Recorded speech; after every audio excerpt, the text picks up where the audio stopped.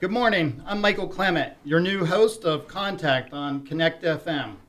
Today, we're hearing from Charlie Watt, a newer school board member who represents Region A, which is the city of DuBois. In today's news, school boards across the country are getting a lot of attention. And so when we come back, we're going to be talking to our newest school board member, Charlie Watt, to find out what's going on at the DuBois Area School District.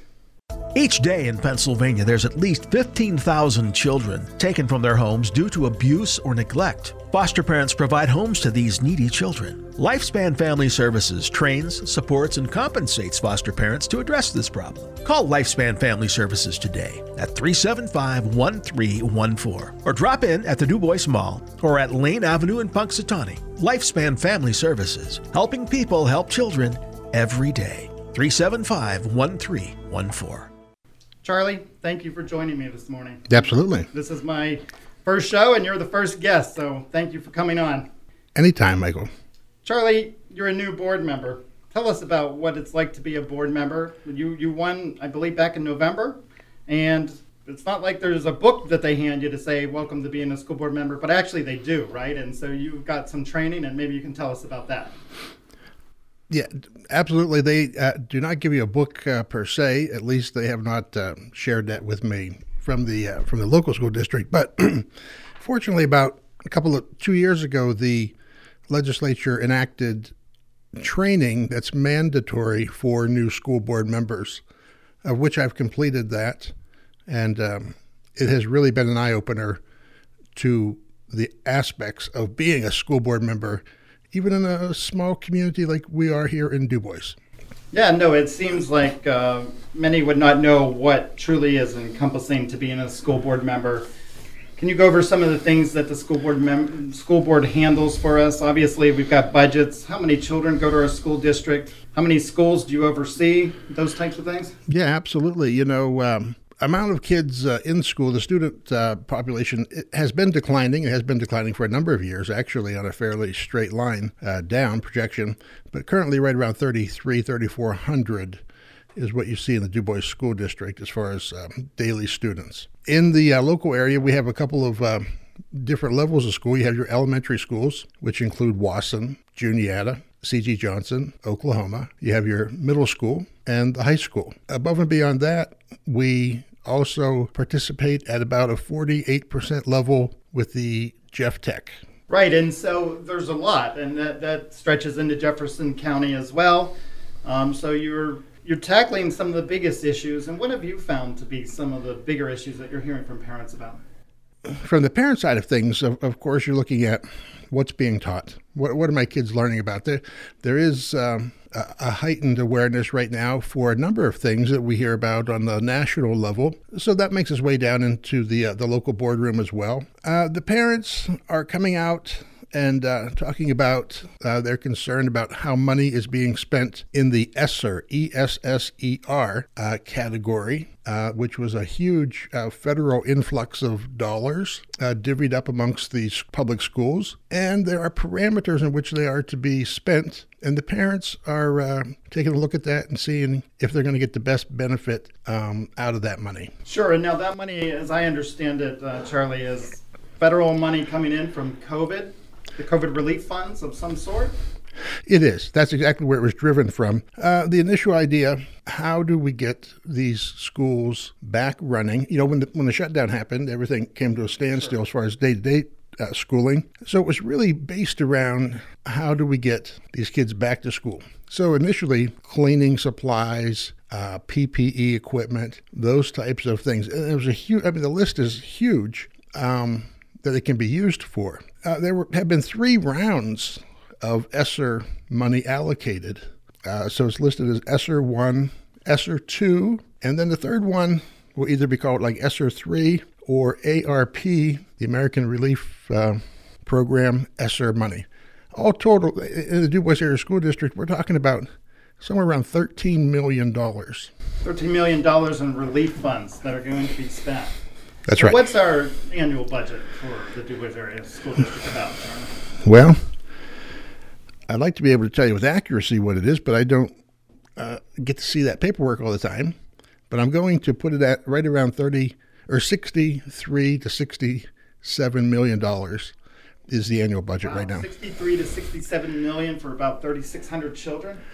That's correct. That seems like an awful lot of money, and it sounds like on top of that, we're going to throw in another potentially 13 million on COVID relief funds. One of the things that came up through that debate was esports, and that vote happened. It tied. Yes, that's right. The last meeting, but you weren't necessarily against esports. You were talking. I read a great article in the Courier Express about you had concerns about the funding of it, long-term funding. Right. To be very clear, the esports program. We had a lady had come in from the school back in January, explained kind of what they'd like to do, and there are a lot of merits to that. Move along to the last month's vote when it came up. I was against it not because of the program, but the way in which this money is being appropriated. I wanted to see it in the budget first. I wanted to see how it looked in the budget, how this program is going to look over the next 1, 2, or 3 years, as opposed to just spending money and say, hey, we'll figure it out as we go. Right. So there's going to be another vote, is my understanding. Have you made up your mind as to whether or not you'll support it, or will you vote against it again? Well, I mean, you are correct. It is on the agenda again for this month, which I was a little bit surprised myself to see it come back so quickly. However, in a way, maybe I wasn't surprised. If the process is not there, the clear path on how this fits into the budget, how we're going to, from a board level, make sure that this is a properly funded, allocated program. That's what I need to see as a board member. From the level that I sit, I want to make sure that it is available. If it's a program we're going to put into place, and we say, hey, this is a 2 or 3 year program. If these kids get involved with it, they can rest assured for 2 or 3 years, fully funded. We know where it's coming from. We know what it's going to cost. If I don't see that type of stuff, whether it's this situation or any situation, my vote's going to be a no. And it might be a soft no to begin with, but it might turn into a hard no. No, that's understandable. And I think you said something earlier about the heightened awareness of school boards and school board meetings. It seems like across the country at times they've gotten contentious. As a new board member, are you comfortable with the meetings and the general public and how they behave at them? I am. I got to say, one of the first meetings I was at, there were some heightened feelings. But I would tell you, once the meeting was done, I turned around and went and talked to the people. And really, Michael, when you just go out, I mean, if you're some reasonable people, you can talk through a lot of things. It seems like it's an us versus them on both sides of it. Okay, but that's not how it should be. I mean, the public school board meetings should be very open and honest and effective for getting the students the best education that we can do for the money that we have. Right, and so I believe, Charlie, you're a parent. You're now on the school board. I'm sure you see things maybe that even makes you see it a little differently now. What is your take on this argument between parents' rights? What do they have a say in what's taught to their children? Is there an appropriate time to have sex ed into the curriculum for high schoolers or whatever grade? But where is that balance, Charlie, in your mind between? I understand teachers unions, school board members, people in our community who don't even have children. They all have a say in this at some level, right? Is that true? I can express my opinion as a board member how I will view and go through these issues. And I think anybody that has a legitimate concern should be able to be heard with their legitimate concern. It's the Du Bois area public schools. It's not the Du Bois area parent schools. So the parents absolutely have a right, and it's a great thing if they can look and see and bring up what's wrong. But I also represent people that don't have kids, people that had kids 30, 40, 50 years ago, people that have no ties to this community. All these people are still paying taxes in what we call a public school. And I have to look at all of that and balance it out in my own mind. But if somebody comes, I think that they should be heard. I think that they should be responded to. If somebody comes and asks a question, there should be an answer given at some point. Now, they might not like the answer, but if it's an answer that goes against what they think, at least explain your answer to them. So, you know what? I am confident that the things that we see blowing up across the country, we can control it. We can make it, we can take that energy and make it really work for us instead of dividing us. But we just have to work our way through it and talk and listen to each other.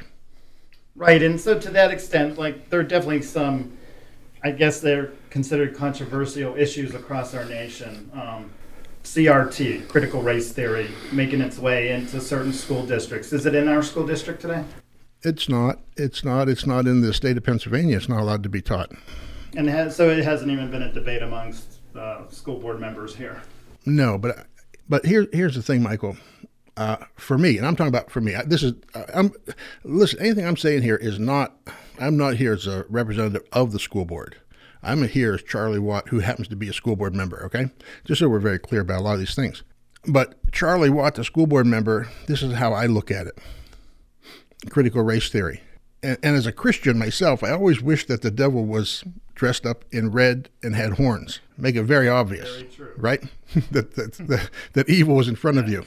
I think what I'm looking at in things like the critical race theory and other elements is, what do they really have to do to get it implemented? And I think what they really have to do on a higher level is tear down the systems as we currently know them. And once they bring those down to the ground, then they will rebuild them the way that they want it. So I think that parents, community leaders, what I'm looking for is to hear things like, oh, the person's not bad, the system is bad. Okay? You know, the person who keeps getting rounded up by whatever authority, you know, they're really not bad. It's the system. It's the police. It's the whatever. When you start hearing system change, these are bells and whistles that go off in my head for what are we trying to tear down right now? Because once that gets torn down, once we come to a conclusion that the system is bad and we make other people think that, then what's going to be rebuilt back into there? And so those are the types of things, like with critical race theory, that I don't think they're going to sign a book over here and say it's critical race theory, 101. But you got to look at, did something get torn down? And we're going to replace it with something that is not how we as a people have been taught before. No, sure, that makes sense. I know I'm hitting you with just a array and variety of questions. I am going to switch gears for a second. You mentioned it, and it's a really good topic. I'd like to get your take on the school boards across Pennsylvania are taxing authorities, correct? I mean, you can raise taxes, and do you believe, as a school board member, that the best way to fund schools in Pennsylvania is through property tax? No. Property. You know what? Look, the best way would be an income tax. Okay, they got this backwards in my mind. Okay, you got the city, the township. They take that 1% tax. Your income tax, and from that, they go out and they plow the snow in front of your house. That's kind of silly, because the service that they are providing is at a property. You see, the township and stuff, they probably should be based their tax off of the property tax. How much is that house worth? We put in sidewalks, we clear the snow. The school district, in my opinion, the income tax is the better way, okay? Because now everybody's in this. We're going to make sure that our community is the best income producing place it could be, because we want to have the best schools possible. But it's not that way. The schools they get, hey, that property's not going away. They get the money every year. Okay. So I don't, that's Charlie Watt personal. I don't think property tax is the best way to fund schooling. It is a public entity. We are mandated to have schools. So the public's going to have to foot the bill somehow. Right. The bill has to be funded. It's the most important thing I think we do as a community, right, is educating all people. Charlie, I wonder if the Pennsylvania legislature, though, shouldn't take a deeper look at how they're really funding schools. And I know it's not easy. We've been doing it forever this way. Surely you're a property tax owner and a school board member. I doubt you ever want to raise taxes on your property. So I find it an interesting concept. Yeah, it is. But, I don't know that a person could ever truly say, I'm never going to raise taxes. Because we have, for instance, about 53% of the money that comes into the school district comes from the state of Pennsylvania. 47% is funded by property tax. The state sends a big old check. We're not on the hook for it all around here. Okay? And that proportion, 53 to 47, there's a lot more school districts that go the other way. The majority of the tax comes from property tax in their community and less from the state, okay? And so I think that we talk about how bad the poverty is around here, and we have free lunches and breakfast for all the kids because of that. As a community member, I've always thought, that's not necessarily a good thing to say. Right. I know I've talked to you even about bringing you on my show here. Are we saying that there is a huge problem amongst children in our school district being in poverty? We are we are funding a program, right, for meals and things of those issues, which we'd all say are important, but at what level is enough of it, or are you comfortable with where we are? You know what, Michael, these are much larger questions than a school board member, right? But I think that society needs to start getting engaged. I think society needs to start saying, listen, as a resident of DuBois, this is what we aspire to be. This is how we want this community to be, okay? But we don't know our neighbors, right? You go out and you say, I don't know who lives next to me. The best thing that we know, this is the truth, the best thing that we know about our neighbors is their Wi-Fi broadcast name. Great observation. And you go outside and you see somebody, and you're like, is that the pink donkey? Now, that's not Pink Donkey. That must be Happy Slapper. We don't even know who our neighbors are. But as a community, we need to come together. I don't know what's happened in the last 20, 30, 40 years. But we need to come together, and we need to set the bar. And we need to say, you know what? We don't want to be known as having to have free lunches and breakfast and that type of stuff. We want